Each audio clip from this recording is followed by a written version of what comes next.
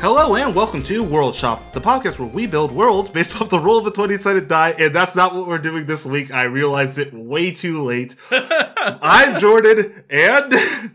I am Cody. I think we just needed a break. You know, we've done like a lot of stuff recently. It's been like 20 episodes since we've done 20 episodes before our last deconstruction. So this week we're going to be doing a deconstruction again, just taking it easy. We did I didn't have too much prepared, but first, Cody, how have you been and what have you been up to? Pretty good and Dark Souls. I was going to say, we talked before. It feels like you know what I'm up to because you were mad at me when we tried to start recording and I was getting the covetous gold serpent ring and you got all mad at me because I was waiting on you to call me like I never do. You literally have never done before. You started doing the one that you never do, and it's like, okay, Cody. But it's funny because now for the episode descriptions, I've just been writing, and Jordan is angry as always. It's like what it says for the last few. It's like, and Jordan's angry. It's like, no, duh. No, but yeah, I picked up Dark Souls again, and which I'm really happy about. I love it so much. I just, it's so much fun. It's challenging in good ways. I am excited about the kind of build that I'm doing right now. What build are you working on? Are you doing quality as usual? It's still like just a quality build, but I got the Boulder Side Sword.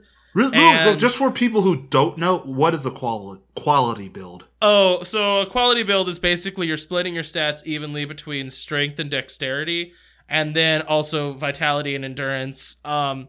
And in my case, the weapon that I'm going with right now is the Baldur Side Sword, and it's probably going to have my secondary weapon being the Quelaag Fury Sword, which I basically use for the sole purpose of killing Gwen at the end because he's weak to fire. I also, right now, I'm using the Knight's Shield, I think, which is just, buddy. It's just regular shield. It's not like one of the big great shields, which my first playthrough, I was super turtle man. Like, I was turtly. Were you Havel armor? No. When I say I was turtly, I mean I was nude, except for a helmet. Because you had the giant shield and a spear. I had the biggest shield that you can get in the game without it being a random drop. So some of the big shields in the game, the great shields, they're like random drops from like the Havel Knights, and I just didn't get one because I didn't know about like wearing the covetous gold serpent ring or having humanity when I was farming. So I didn't get that. So I was using the Eagle Great Shield, which just blocks 100% of incoming damage, and it gives you really good poise. And I just had crazy high stamina, no health, and I think that's it. Like I kind of built the character wrong. I remember you say is like if you got hit once, you were just done. Yeah. No, my theory was if I get hit, I've already lost the battle. So it really was a build of how long can I keep my shield up, and I was using a halberd because you can strike with a halberd without dropping your shield. Yeah, so I remember you telling me that. So yeah, I was just full turtle. So now now it sounds like you're pretty much doing my strategy of shield, sword, like light shield, sword, kind of dodging and weaving a little bit more. I'm trying to really keep my parrying chops up because I know it's gonna need to happen at the end of the game. So I'm like, I never really parried. How did you beat Gwen? I took the blunt of it and whacked him a bunch. Jeez, I couldn't keep my shield up. Well, for one thing, the thing about the Eagle Shield is blocks no fire damage. So I just died as soon as he touched me. I had to get a new shield and learn how to parry. It was a lot of dodging and just getting behind. Like there wasn't much parrying happening. No, when I beat Gwen, I didn't take a hit and I didn't move. I walked in the fog gate and I stood still. I was just like, oh parry, my gosh, stab. No, I was moving. I was moving a lot. It was a lot of. That's probably why the game was so hard because I didn't parry. I just dodged a bunch. You don't need to parry until the last fight. Like the last fight is trivial if you know how to parry and if you have a fireproof shield. Honestly, because I did the same. Never mind, because I don't want to spoil anything for you. It's like oh yeah, if you tell me anything about Dark Souls 3, I will stop doing this podcast with you.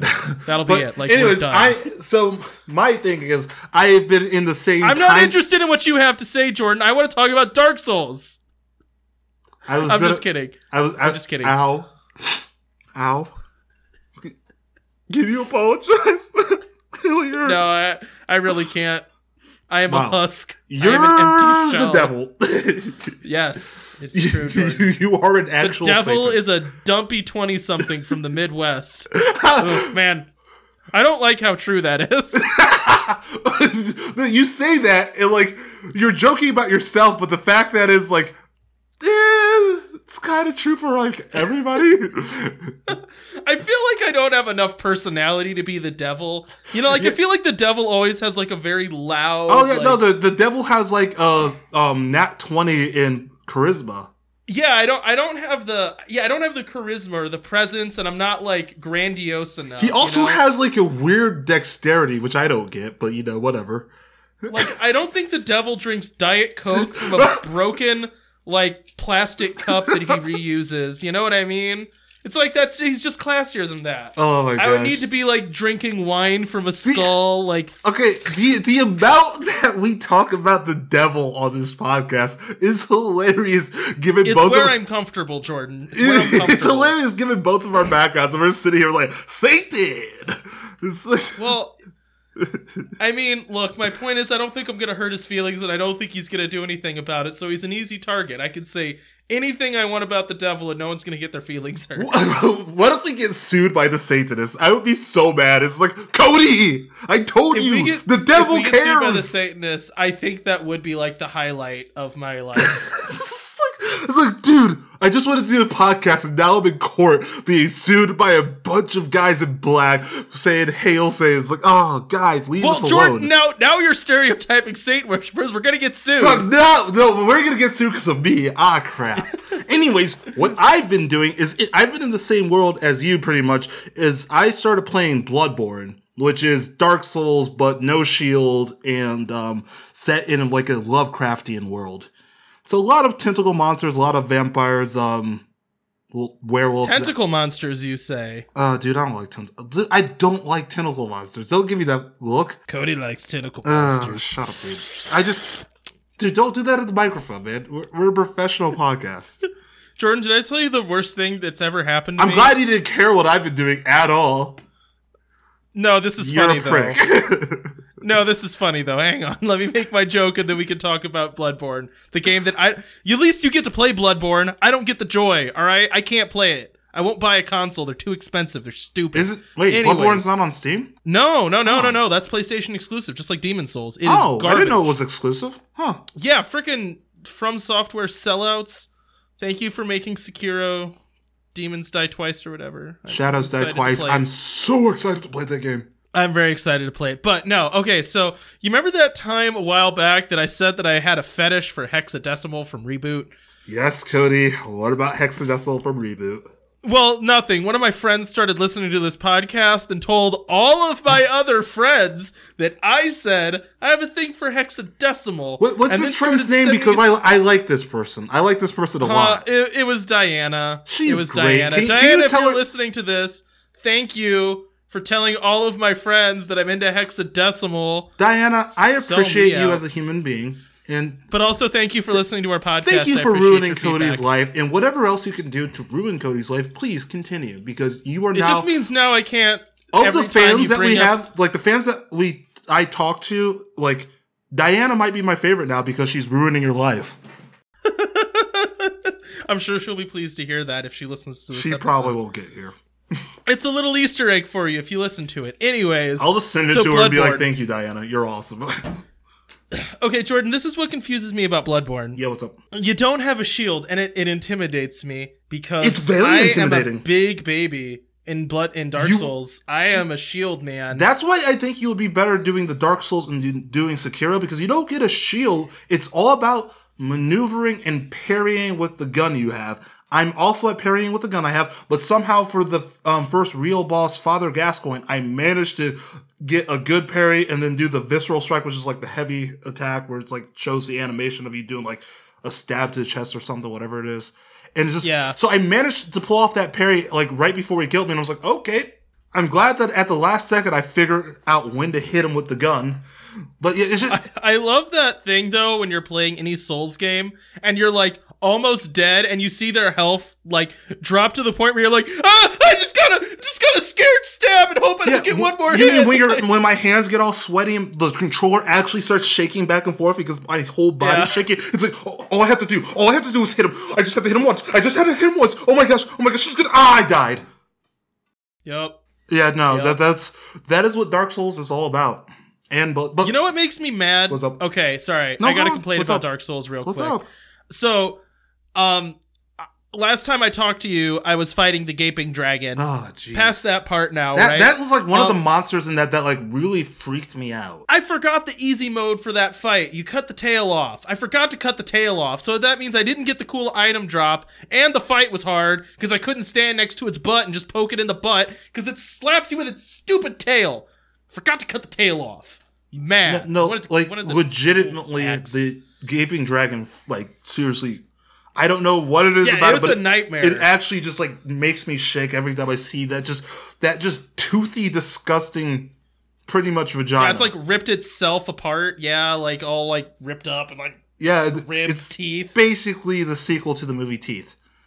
Yeah, a little bit, just a lot worse. Just a lot I also worse. like the fake out, because I didn't know anything about the game when I started playing it. I actually don't remember how I started playing it. Like, I don't remember what made me want to start playing the game.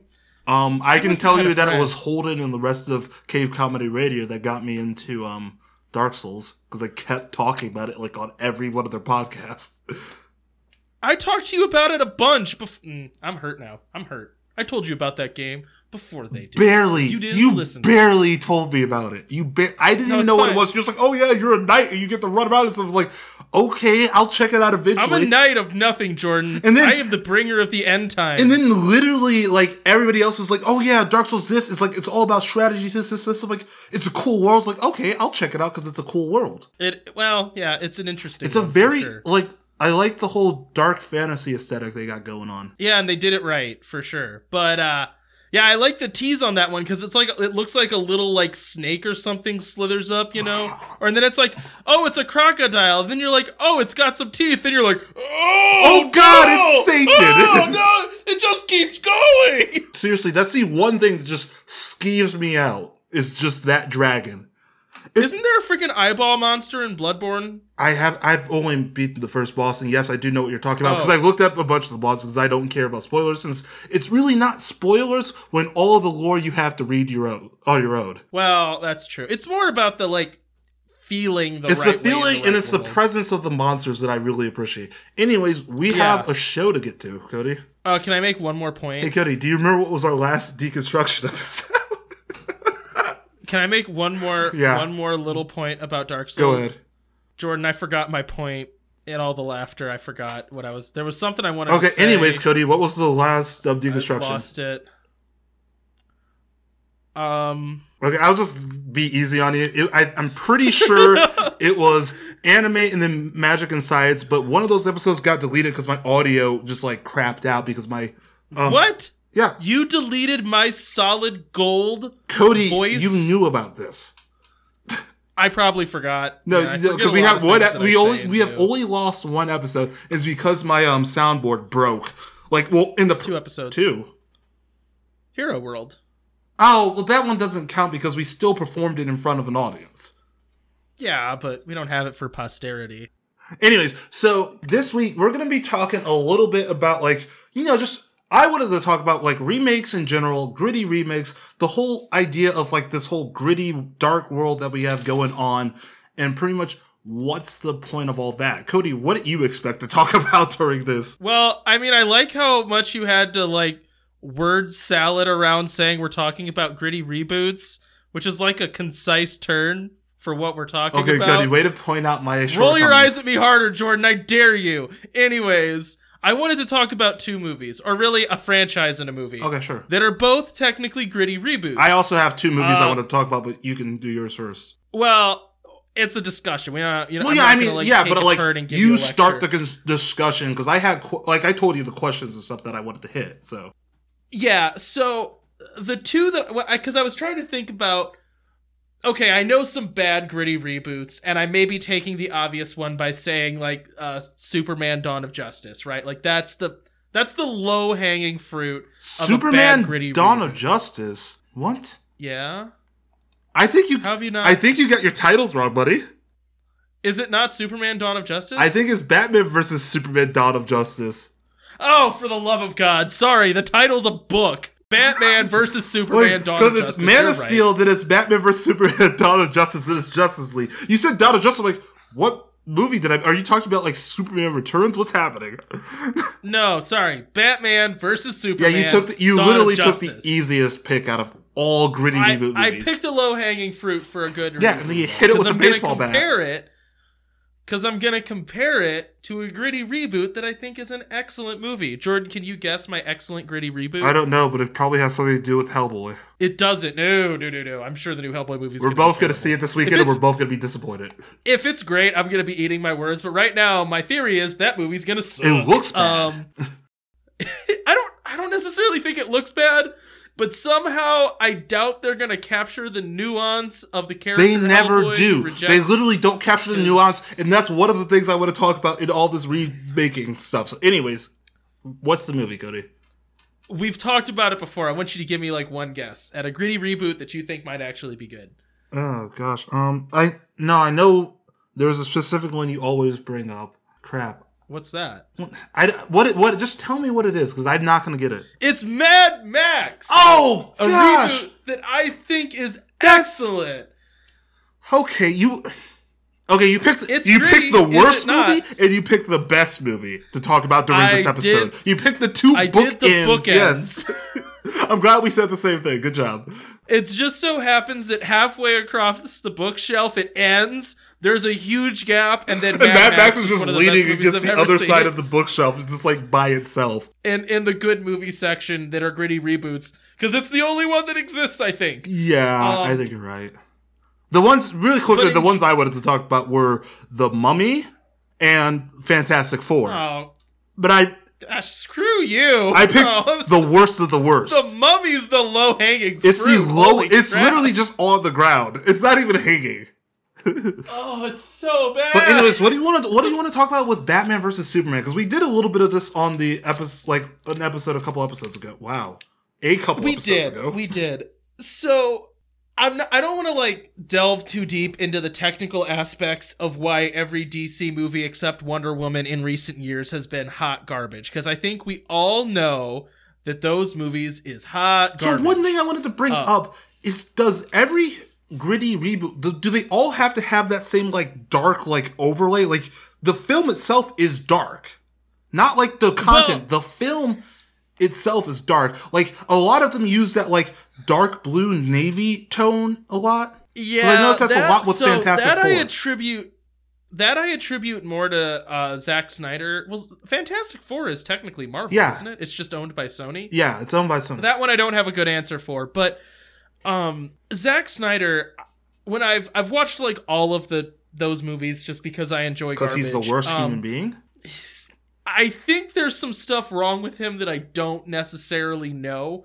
Looking at him as a filmmaker and like his visuals, I think he's like kind of good at making like or directing like a digital painting. Well, what I feel like is that he takes an image, sometimes a really great image, and then he makes a movie around it.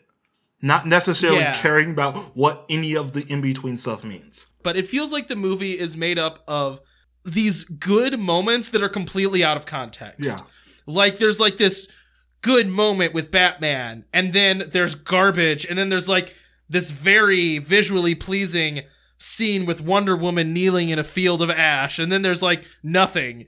And then there's this really good scene where like I keep saying Iron Man, but Superman is like saying something about Martha, and then there's garbage, you know, and it's like he's good at these little moments, they just don't string together to make a movie. Yeah. But the reason I picked these two is because of the prevailing sense of cynicism. Okay. I think that the DC movies, barring Wonder Woman, so just understand in this case, I think Wonder Woman's actually really good. Oh, Wonder Woman's fantastic. And before this cup broke, this was a Wonder Woman cup. But then it broke, I so now it's a almost started cup. crying during Wonder Woman just because of one of the scenes in that. I just like, holy crap, this movie's good. Thought it was excellent. Perfect. But it was not a cynical movie when looking at humanity. Oh, I see what you're saying.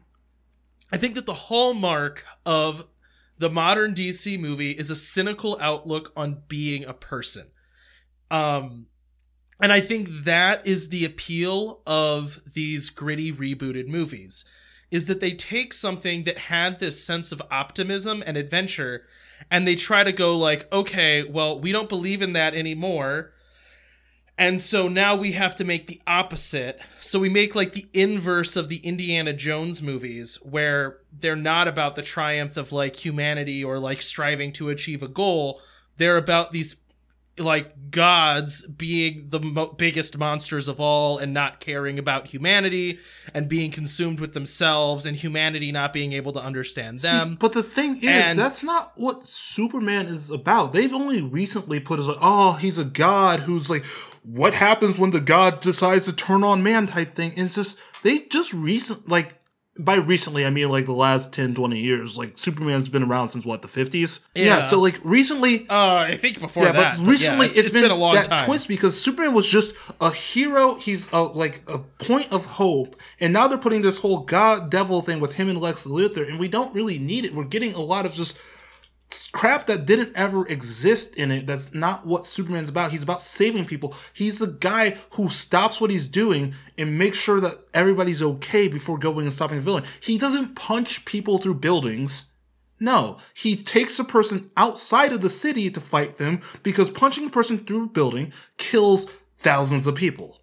And they tried, so they did that in Man of Steel, and they tried to go into Batman versus Superman, that whole thing of him destroying the city through that fight being like a main plot point. But it's like, that didn't have to be a thing if you didn't make stupid choices in your first movie. Well, and Sorry, I just really hate going... because when I saw Batman versus Superman, I had no expectations. And then going into the movie theaters, I thought it was fine. Then I tried to watch it again, and I realized that it's absolute crap. It's very bad. Like, the part of it that bugged me the most, right?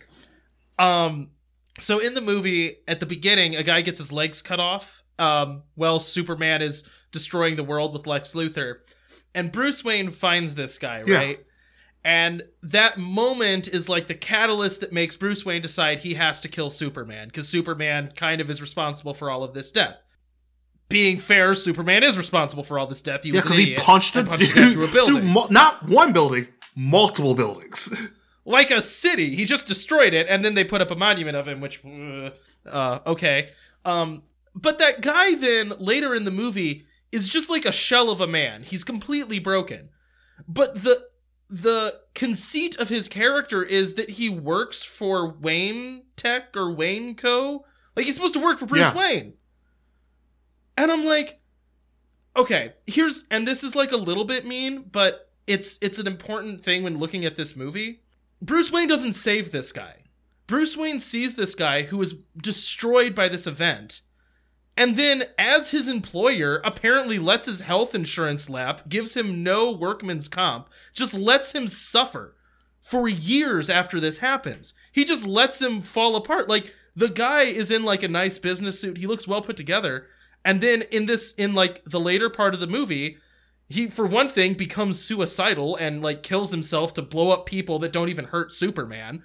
But he's like living in poverty now. He's all like dirty. He's depressed. And I'm like, that's a thing that happens to people. And there is a way to come back from that. You know what I mean?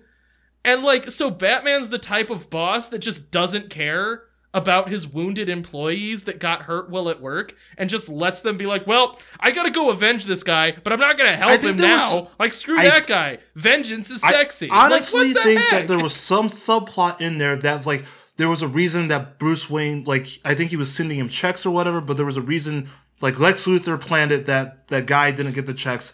They had some subplot, but I see what you're saying. It's a stupid movie. It just frustrates me the way that was done and handled.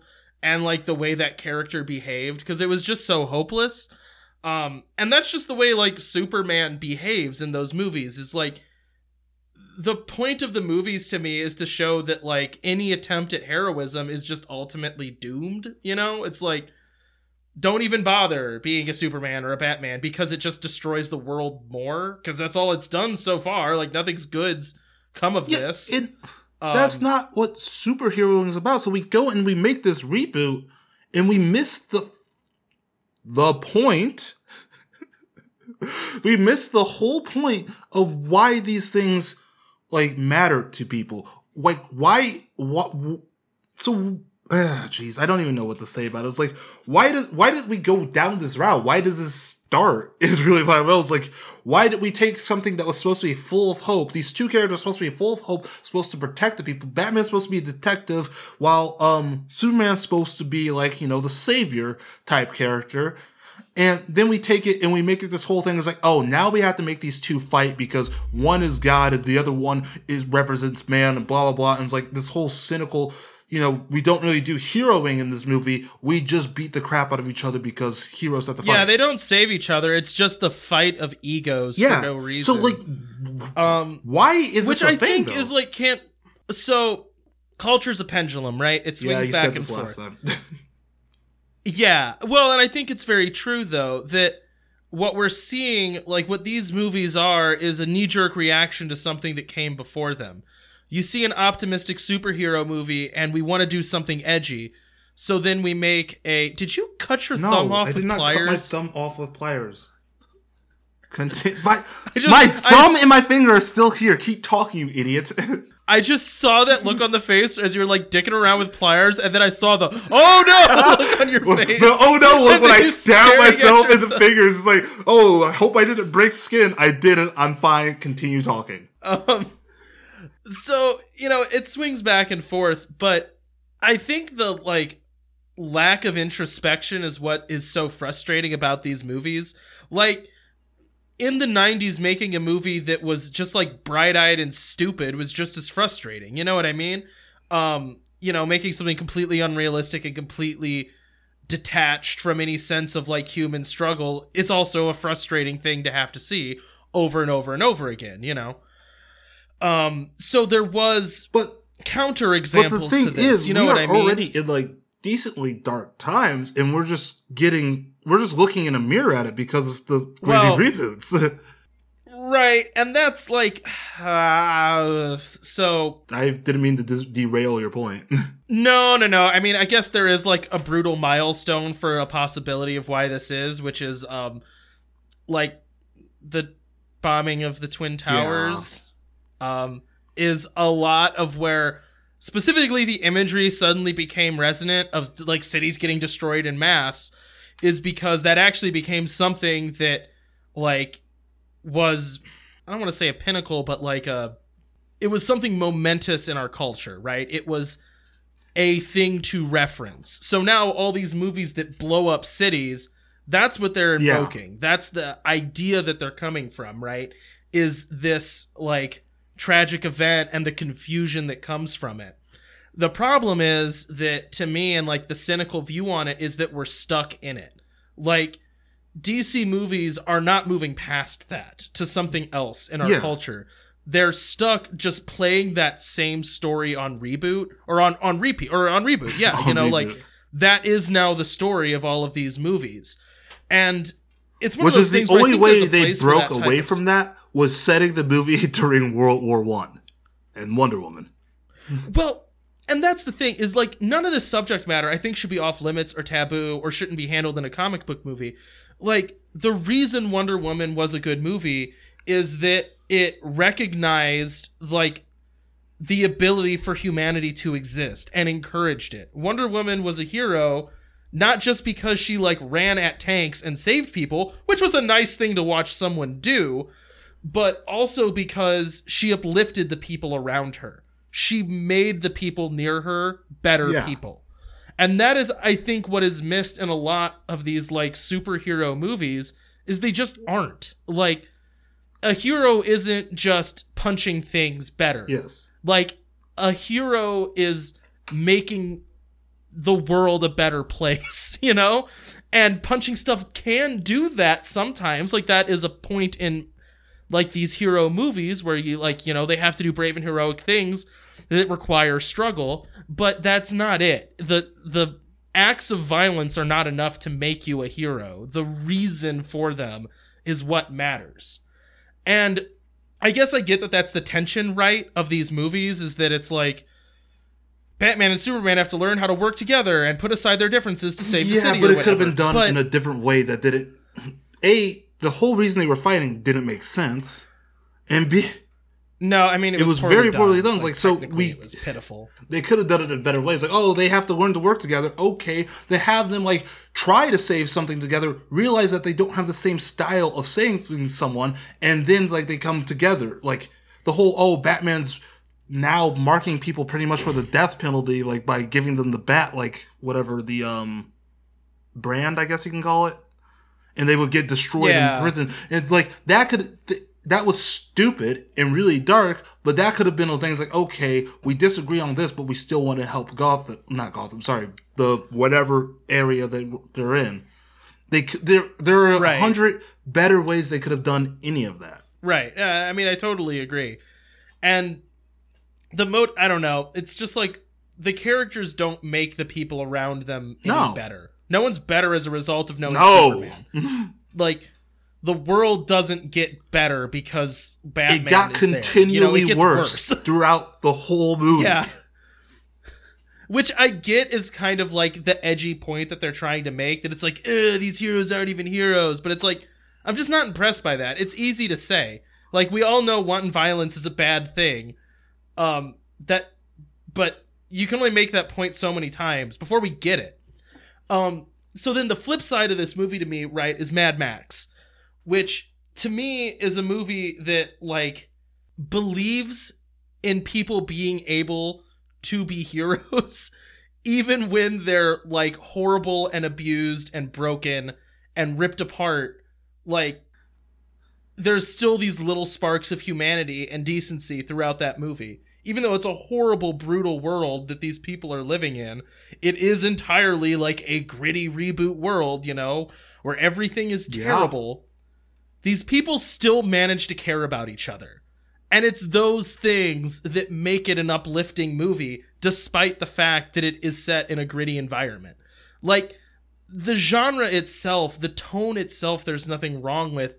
It's being conscious about what the movie says about people. And what the movie says about ourselves. You know, like, in some ways, these are reflective of the views of the author.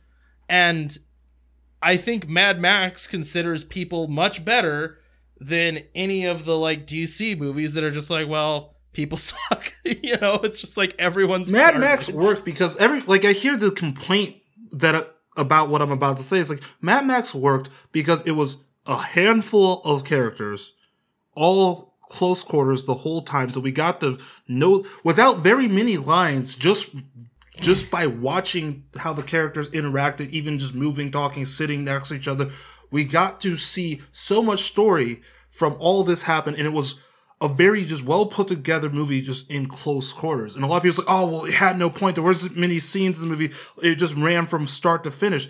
Yeah, it's like, whatever. But they did more with those, 6 characters in that movie? Even with the bad guy, they did more with the bad guy in Mad Max than they did the entire Batman, Superman, and even Justice League. To me, the point of the movie was, like, Nux was the driver that ends up, like, stuck with them.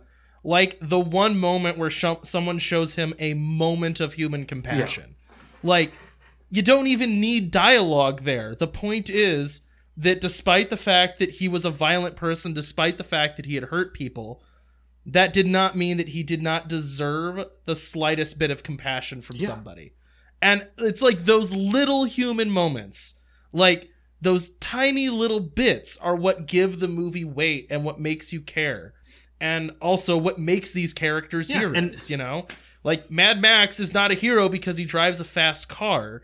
He's a hero because he helped them. And he really had no stake in the game at all, because he could have just took his car and drove the heck out. He could have just left. Like, it didn't matter. And he helped them, and just... like, it's such... I keep, like, pausing and laughing because I'm thinking about how much of a better movie it is than freaking Batman and Superman. Because it's just... yeah, it's frustrating. I mean... There was... I think everybody complained... I'm doing a lot of talking for myself, but there was a lot of complaints that, like, Mad Max only had, like, 20 lines in the movie. Like, he barely talked in the movie. And it was like, oh, he's the hero. He needs to talk more. Yeah, but we saw so much about him in those 20 or so lines. Well, and also, being totally fair, he wasn't the hero. Yeah, Furiosa I mean, was. yeah, but I mean, and then there was the whole thing. It's like, oh, why is a woman taking charge? And that whole, like, we can get to the incel idiots, but we don't have to. You're idiots. Come at me, bro. It's just so it's such a pitiful point. Why even bother? The point is that Mad Max is a vehicle into that world. Like, Furiosa's the one that did something. Mad Max he was a supporting character pretty much in his own movie, which is fine. Which is how Mad Max always is. One thing I liked about it is that we learned so much about Furiosa, and we learned, like, just her whole character just by seeing things.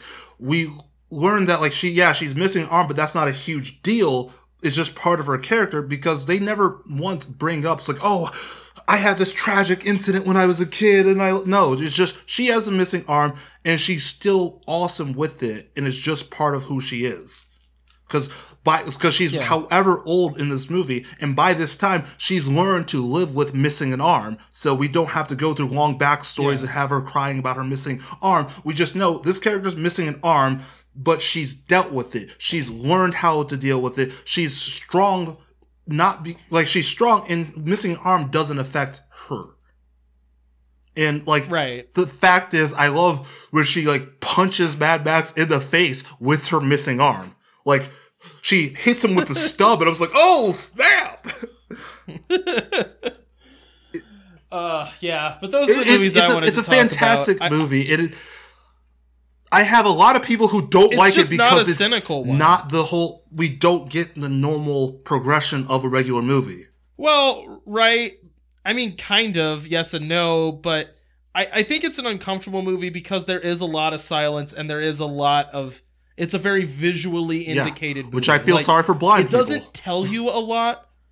Well, yeah, okay, I mean, that's fair. But it doesn't tell you a lot of story. It shows it to you, and you have to be watching to pick up on it. And showing, not telling, is the biggest thing in movies. I want to be shown why I should care about these characters. You don't have to tell me you should care about this character because he's so-and-so from this era. It's like, no, show me. Show me what this character can do. Don't just exposition your way into a good movie. Well, and that's like the thing, like I was saying about, like, the War Boys, and why I think that's such an interesting way of showing those characters is that you never really get told, like, explicitly why the War Boys are super violent and why Nux behaves the way that he does, but you can tell by his interactions. Like, he does not consider violence to be a bad thing because he doesn't understand that there's a difference.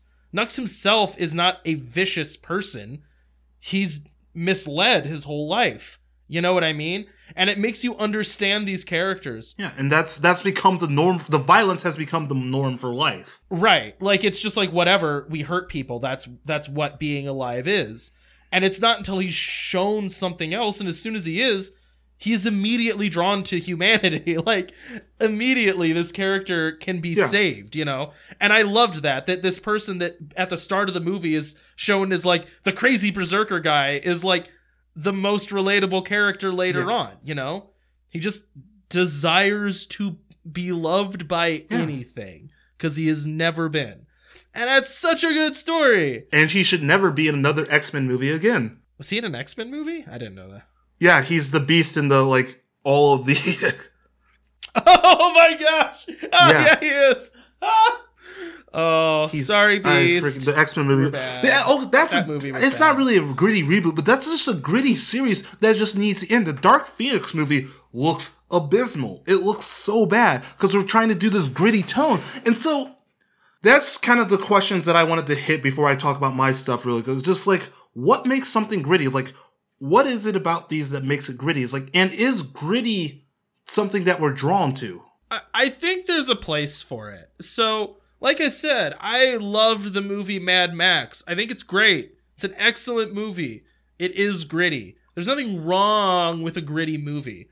What there's something wrong with is being cynical, out of hand about being a person. Like, all of these, I shouldn't say all because of Mad Max, but a lot of these movies are very self-loathing. Yes. Like, happy with themselves or with the notion of there being heroes or being good people. God. See, that ties so much into Fantastic Four, though, because that everybody in that movie. Have you seen the new Fantastic Four reboot? The one that's like 3 years old? Yeah, the one that like just came out. Yes. Yeah. Everybody in that movie is miserable. Garbage. They're all miserable. They all hate themselves. They don't do a lick of heroing the entire time.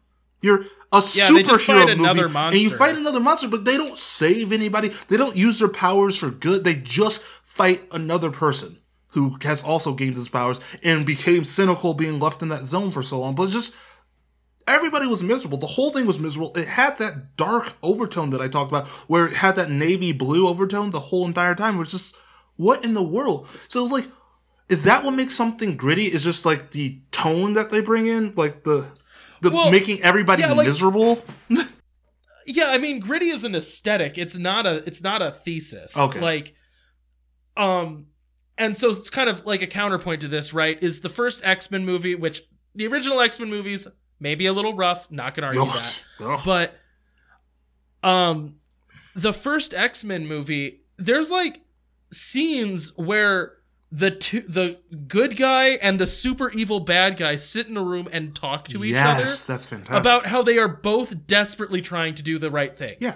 Like, Magneto doesn't want to fight. He feels like he has to, for very good reason. You know what I mean? That movie acknowledges, even in these horrible villains, it's still a movie about a person's just like, I feel like I have to. Like, there's no other way around this, you know? Like, there's just... It's confused not because everyone's morally ambiguous.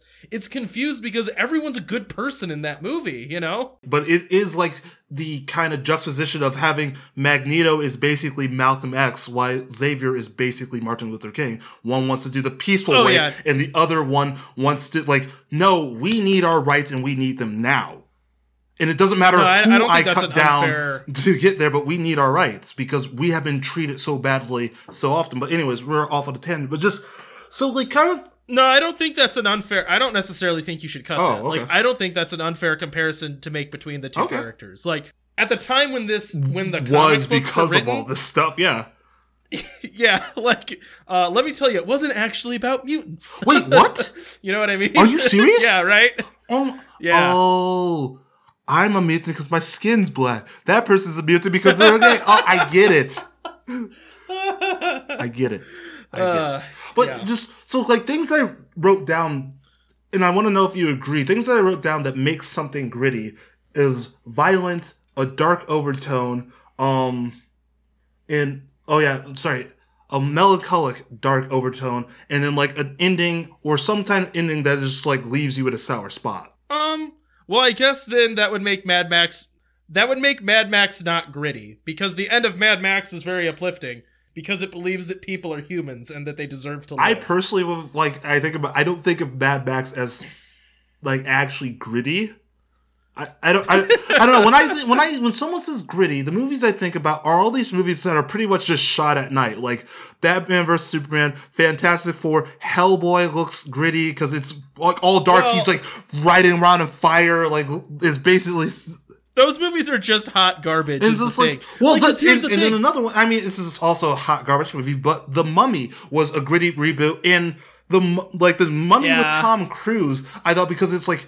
We have this weird gratuitous violence, but then not really because they don't show much. But they made it dark. They like made it a little bit more gory, and like everything's dark. He's basically gets possessed. You've seen it, right? I'm not spoiling anything. He gets possessed by the devil at the very. Spoiled. He gets possessed by the devil at the very end, and it's just like the whole time it's dark, and then like we have Jekyll and Hyde for no reason being all dark and yes, like look at this vampire skull that I have because I killed a vampire. But it's just like.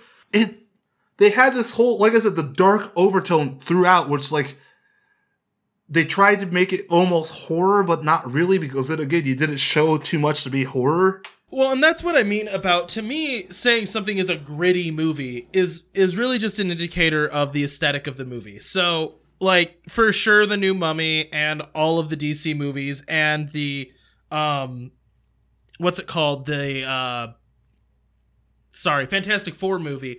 They're gritty because, they're all shot in the dark. They're brutal. Really quick. Yeah. Would you call Fantastic Beasts and Where to Find Them gritty, based off what you're saying? I would say, Crimes of Grindelwald. Specifically, Crimes of Grindelwald. Okay, this is mean. That movie was so bad, I don't know that it had an aesthetic. But based on what you're saying, I would say that it was gritty based off of that. I would say 50% of it is, and then the other 50% of the time, the main character's on the screen, and it stops being a gritty movie because he's a clown shoes idiot. So the movie's so bad, it doesn't have a tone. You know, I'll give Zack Snyder this. When you see his movie, you know it's a Zack Snyder movie. Do. When I saw the second Fantastic Beasts movie, I couldn't tell what I was watching because I was having to read the Wikipedia while I watched it because it was that bad. But I think you're right that it has that similar, like, oh, we got to be edgy, and being edgy means good. The issue is that the aesthetic takes a front seat to having an interesting idea in the movie. Mad Max is a good movie because it says something interesting about people, and it shows good emotional moments for these people. You feel what they're feeling while the movie is going on. Yeah, it is. But that doesn't mean it's bad. Because here's the thing. You brought up Hellboy, the new Hellboy movie that we both agreed is going to suck. The comic books are dark and gritty. They're brutal. Bad things happen. He's the son of the devil. He goes to hell at one point. It's a brutal story. It is so uplifting at the end, in a way. It has a very quiet, peaceful ending that I think has something interesting to say about the character Hellboy. And it had an emotional end that felt resonant and appropriate. That's because it's a well-done thing. Like, gritty stuff can be good. The problem is, gritty has become the shorthand for, like, edgy equals good. You know what I mean? Make it darker, that means it's better. It's not better because it's a dark movie. You have to make a good movie still. You know what I mean? Yeah, and that's kind of what I've been running into, because a lot of the things that I'm watching are gritty, this darker, edgy thing. And it's like, I grew out of my edgelord phase in high school. Yeah, right. Like, I like one of my favorite genres is horror. I like dark. I like brutal. Yeah. But we're going to these things where everything has to be edgy and just like dark for dark's sake and not a good story. And it's like, hey, you want to know another gritty movie? This one's kind of fun. Wait, I can't remember. Are you one of my friends that doesn't like Westerns or just hasn't watched a lot of them? I just haven't watched a lot of them. Okay, so 2 of the best Westerns I've ever seen. Well, now I should really say 3. The Ballad of Buster Scruggs is amazing. You should watch it. But True Grit, the second one, well, really the third one, is actually itself a gritty reboot. Did we see that together? I don't know. Maybe we did. I forget who I saw it with, but no, I don't. No, it wasn't you. Never mind. Sorry. Did you see it though? Yeah, I saw it. I saw it in theaters. That was an excellent, for one thing, Western, and for another thing, gritty movie. Like, yeah. I see what you're saying. And the thing is, it handled the result of violence really well.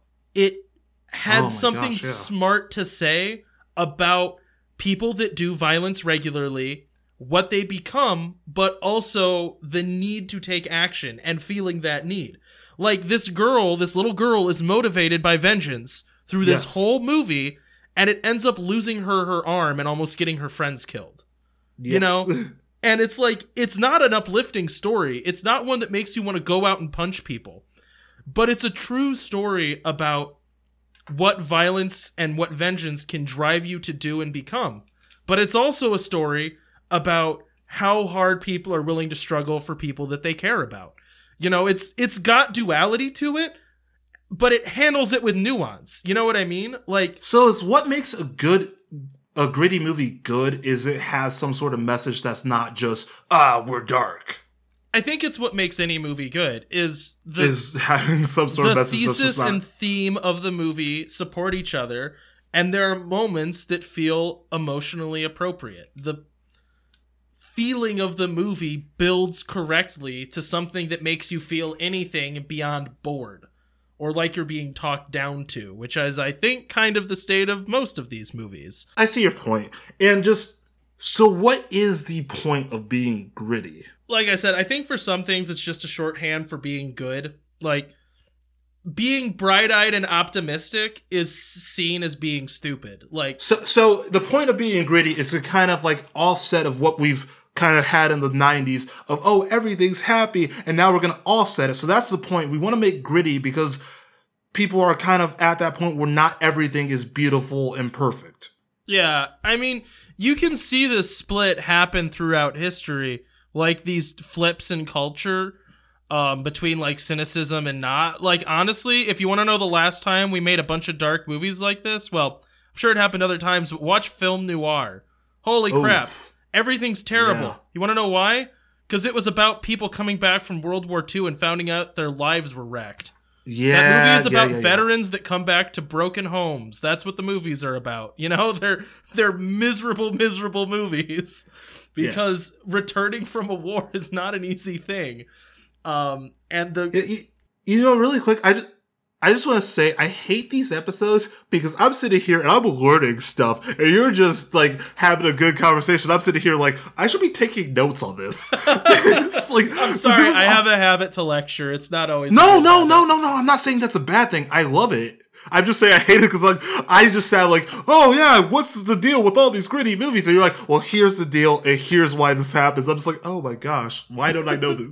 Well, because I like film, and like I got to the point in life where I actually want to learn more about films and like actually want to a point study them. And like this kind of conversation is the kind of conversation that I like to have about films because I like also going to movies and just enjoying them because it's a movie, but I also like for some movies to sit there and think like, why do I think that's good? Why was that good?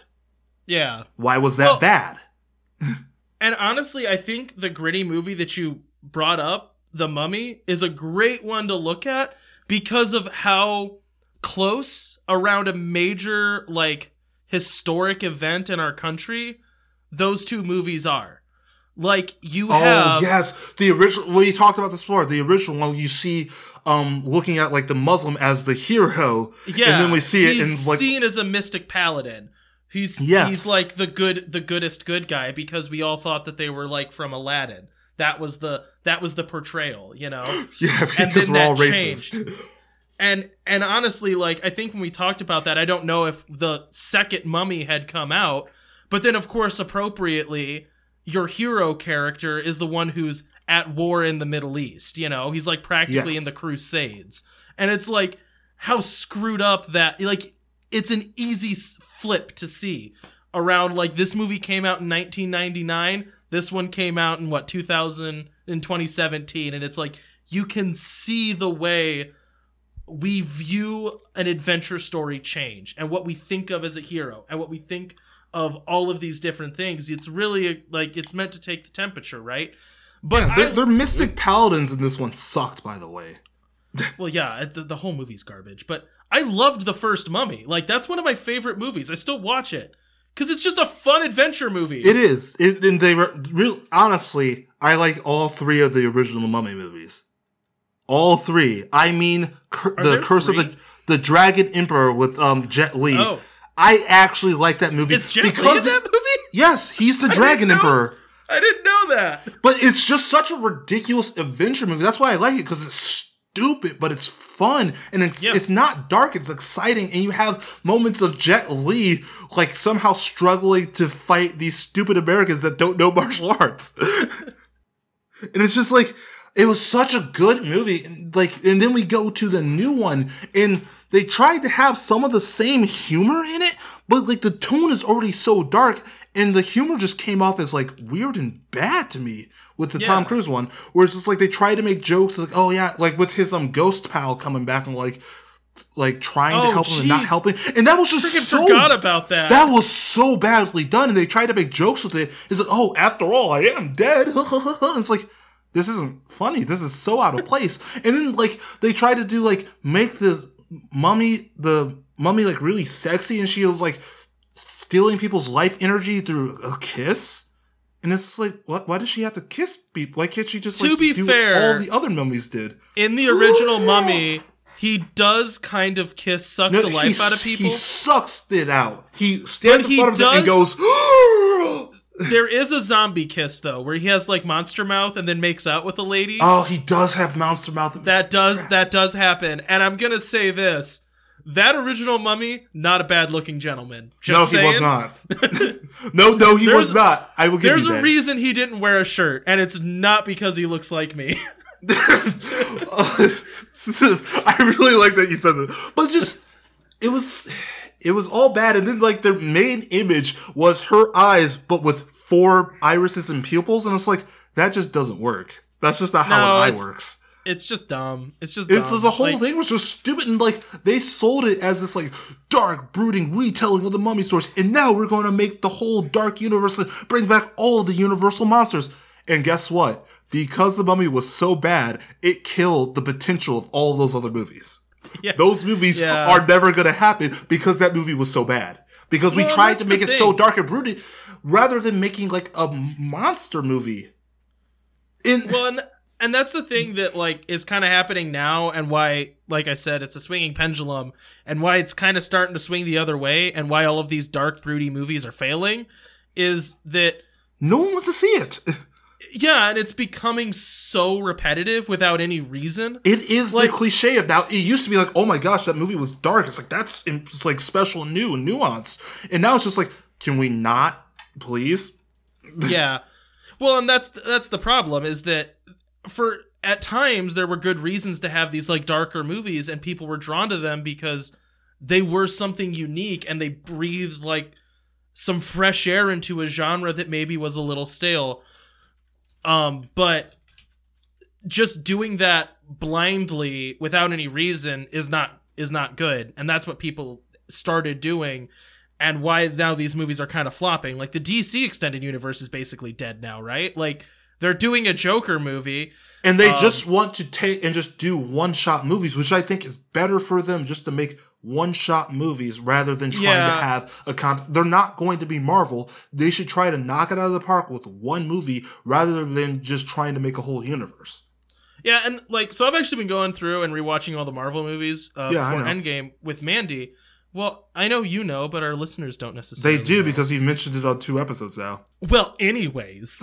What I'll give... Well, for one thing, some of the Marvel movies are actually excellent movies, surprisingly. Like, there's, like, 2 that are like, oh, great, so you guys actually just made an amazing movie. Good job. What 2? Really quick, what 2? It's Guardians 1 and 2 are both just good movies. Don't roll your eyes. I didn't like 2 as much as I liked 1. Gonna say that. Ah, man, I don't know. I thought the story beats in 2 were excellent, but I did not like it as much as 1. I think that it had a much better message about what it means to be a family. Oh my god. What it means to forgive people. Well, guess people. what? Infinity War undid all of that. Did it? Yeah, because it's like, oh, we're now a family. Now we're just going to split up right off the bat. Oh, yeah. Yeah, we talked about this before. Yeah, I don't want to rehash it. There were some things in Infinity War that made me less than thrilled. But the Marvel movies taken as a whole, for one thing, not cynical movies generally about being a hero. And most of the movies are usually them saving people. Yes, and that's the point of a superhero. The hero part. It's not sitting in a bunker going to, like, weird dimension and then fighting your friend who decides to hate the universe. That's not what a hero is. A hero is saving people. Is doing something heroic. Why is the hero part left out of superhero movies? It drives me insane. Because I love heroes for the point of the hero part.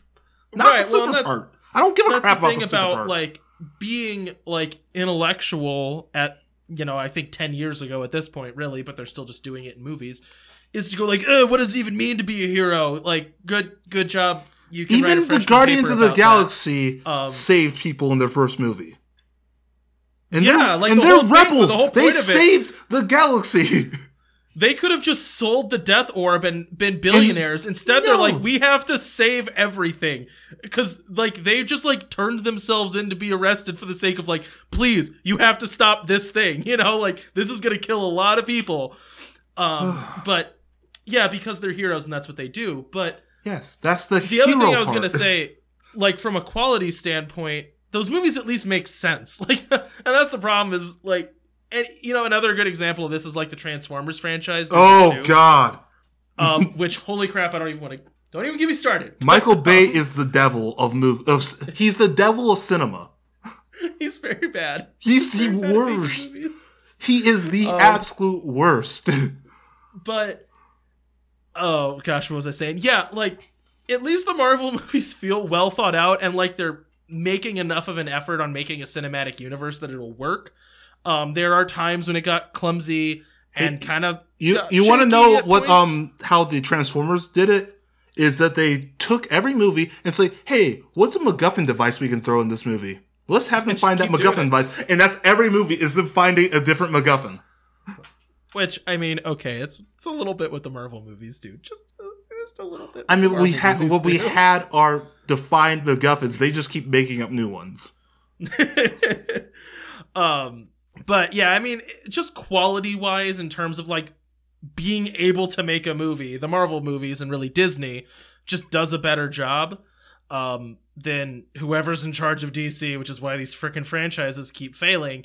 And honestly, I'm really hoping the same thing does happen with Fantastic Beasts, just because it's like, gosh, it just has nothing to say. It has none of the heart. I'm drawn to it because I like magic. You know, we've done episodes with magic, and you know how much I love magic. And then we're going into the freaking Fantastic Beasts 2, and I'm like, oh man, I can't wait for a magical adventure. It's like, why is everything so dark? Why is this about child death and like basically rape? It's like, why is this in my magic fantasy it's not really movie? Basically, it just is. Like, and that's like, I just didn't want the fact that you're. I just didn't want to just straight up say it on the podcast. I know.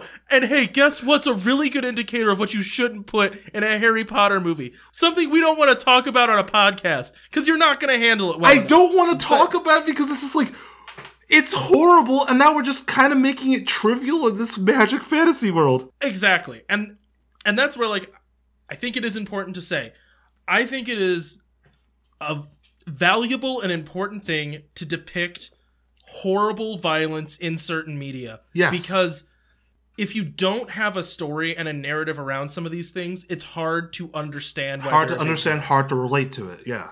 Right. And there is a very good time and place to make a story about subjects like sexual abuse and rape and violence and kids dying. There are good movies and good books about those subjects. They're not taboo. But what is classless is making a Harry Potter movie and shoehorning these themes in poorly thought out. That is less okay. I'm glad you said that in a very concise, like, cohesive way that I could not have done. Because, like, I was just gonna be like, just don't have it in my Harry Potter movies. Have it everywhere. You can have it in other places. I'm not saying don't talk about it. I would never say that, because we need to talk about it. But is Harry Potter the proper place to talk about it? Sorry, is shoehorning it into Harry Potter, because it wasn't even like one of the main. It was this side plot that just like, oh, by the way, this happened. Just gonna stick that. Yeah, it was just like blasely said. It's like, it's really not an okay thing to just like, oh, and then this. It's like, no, don't. There's a reason why people are not like blasé about this. It's because it's a serious thing to just like serious, very sensitive thing. You can't just throw into stuff. And I felt like it was thrown into Harry Potter, like Jessica Jones. The fact that was what the whole first season was about, great. Yeah. Great. Yeah, but it took a season to talk about. Yes. You know, and it wasn't a side point, it was the main point. Right. Now I feel bad for saying that I hated Jessica Jones, but I still don't think it was a good show. But I mean, you're allowed. You are allowed your opinion. Yeah. I liked Jessica Jones. I haven't watched any of the second seasons of these Marvel shows. And it sucks. I watched the second season of Daredevil, and it just... okay. Except for Daredevil, I've watched 2 seasons. Never got to the third. Didn't watch... I started the Punisher third, and it's just like, oh, we're back at gritty again. But then the Punisher's supposed to be gritty and all that stuff. But it's just... But that's just violence for violence sake. And it's like, I want to watch magic. I just want to watch a fun magic movie. Kubo. I'm going to watch that this weekend. Jordan, it is so good. I need to watch it. I've been... like, is it still on Netflix? No. So, I have my parents' cable subscription. I am either going to hope it's on Hulu, or I'm just going to have to go out and buy it. Yeah. Or, I mean, you can, well, yeah. I mean... Or we have a family video near me, so I guess I'm going... Oh, yeah, if you can get it from there, but it's... But you have to get it Blu-ray because all the DVDs are too scratched up. It's kind of funny. It sucks, dude. I hate renting movies because they're always torn up. No one treats their movies well. Yeah, I mean, it's kind of become a dead, like, thing. Yeah, like, but between Redbox and Netflix. I like having the... See, I still buy CDs sometime, bro. I like having the actual physical copy. I mean, I have a whole binder of actual comic books when I know of places, I'm not going to say it because I don't want to get arrested, where I could read comic books online. For legal. Yeah. Marvel, that's legal. Yes, yeah, totally. Comicsology. Yeah. I like reading I read some comics online. I do prefer to have the book for those. Because it's just having the paper and, like... Yeah. Well, and I mean, there's something to going back and taking time to appreciate the artwork when it's well done. But gosh, I've really lost my train of thought now. I thought I had something to say. I didn't mean to completely derail us. No, it's fine. Oh yeah. So the reason I like magic and stories, like going all the way back to Harry Potter. Yeah. Magic can be fun and it's popcorny to see people like throwing creative spells, and I appreciate that. Yes. But the moments of magic that I like are that they give a way for the emotion of a scene to be manifested physically. Yes. So, like, let's say two people are having a fist fight, and it's emotionally charged for some reason. A great example of this would be really badly done fight in, let's, like, take a fist fight that's emotionally charged for some reason. The one I was thinking of was Luke Cage. That one was kind of badly done. You're talking about the one at the very end, right? Yeah, I'm talking about the one at the very end, but... Even more so, I'm talking about the flashback where Luke Cage is scared to get hit. And that's like, he's working with Copperhead? Cottonmouth? No. I don't remember which snake Diamondback. Diamondback. Sorry, they're all snakes. Bro, it's like know your snakes. I'm the snake guy. I don't have to carry you through all of the snake things. Learn your snakes. So... There's like that back and forth with like flashback where he's remembering learning how to fight with his brother and then later on has to fight him. It's an emotional scene. The reason magic is cool is it lets that be much more expressive of the emotion and the will of the two characters. So to me, a really good example of where this was done in a book would be Harry Potter. I like the message of at the end when Harry Potter and Voldemort duel each other, Harry Potter doesn't use the killing curse to kill Voldemort. He uses Expelliarmus, which is like this simple spell that he learned that disarms. And Voldemort tried to kill him. And I think that moment, like, you know, you say in Deadpool, it's like there's only like 5 moments that make you a hero. That was Harry Potter's moment. Was, do I kill Voldemort or do I disarm Voldemort? He chose to disarm Voldemort. And that's what makes Harry Potter a hero. But you got a big, loud scene for him choosing a kind of less violent route, you know? But you could see that in a spell and in, like, the way it, you know, looked. Yeah. And I liked that. And then it was, like, the fact that rebounded on Voldemort was what killed him. Even the Harry thing Potter. is, it's like... Early, like in the book, I don't remember if they pointed out in the movie, is like the reason that they knew exactly when they were like trying to fly away and get to from point A to point B safely. The reason that Voldemort knew it was Harry is because everybody else was using killer curses or other curses to stop the pursuers. He tries to disarm someone, and it's like, oh, of course, only Harry Potter has that kind of heart where he wouldn't try to just straight up kill this guy. He just disarmed him, and it's like showing Harry Potter's knee-jerk as someone who always rises above killing. Right, and that's like the one thing that like with these gritty movies, it's just like we are perfectly fine with just murdering this person because they're bad. Yeah. So, like, the reason, then, that I like magic is, like I said, it just, like, gives those emotional beats this louder thing. Or, like, another one would have been Force Awakens. Like, the fight with Rey and Kylo Ren. Oh, where she closes her eyes and, like, recenters herself? Yeah, like, the camera moves, and that lets it be this bigger magical moment. And I like that.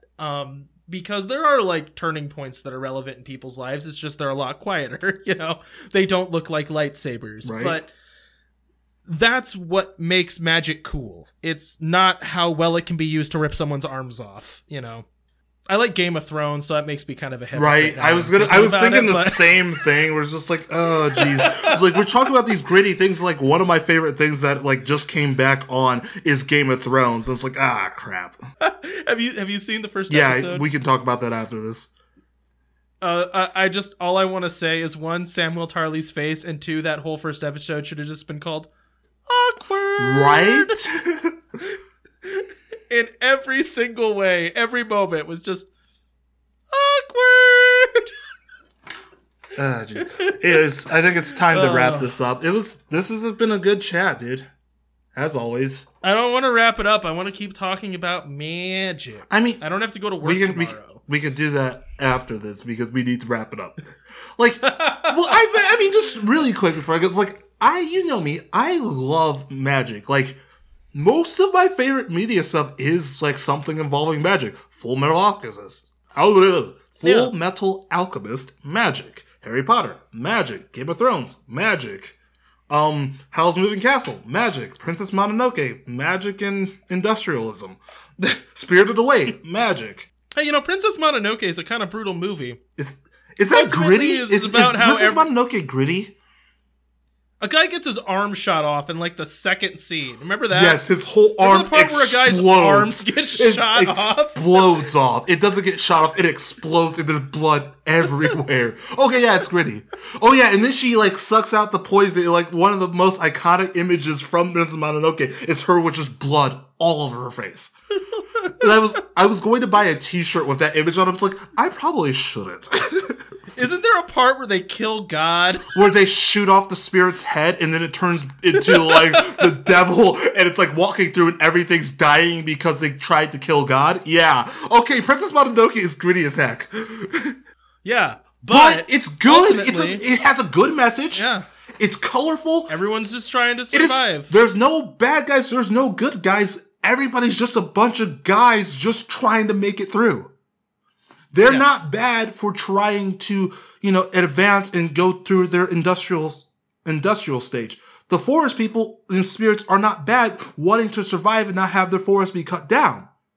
No one's evil. The evil lady isn't evil. And the one guy, I guess, is the guy who shoots the spirit's head off is kind of evil because he just wants money.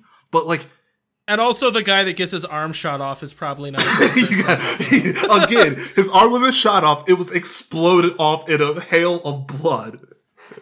Sorry. I love that, first time I watched it, it's like, oh, it's gonna be that kind of movie, And I mean, then the next big scene is giant poison pig trying to kill everybody. It's a very Dark Souls game, or Dark Souls movie. Right? Okay.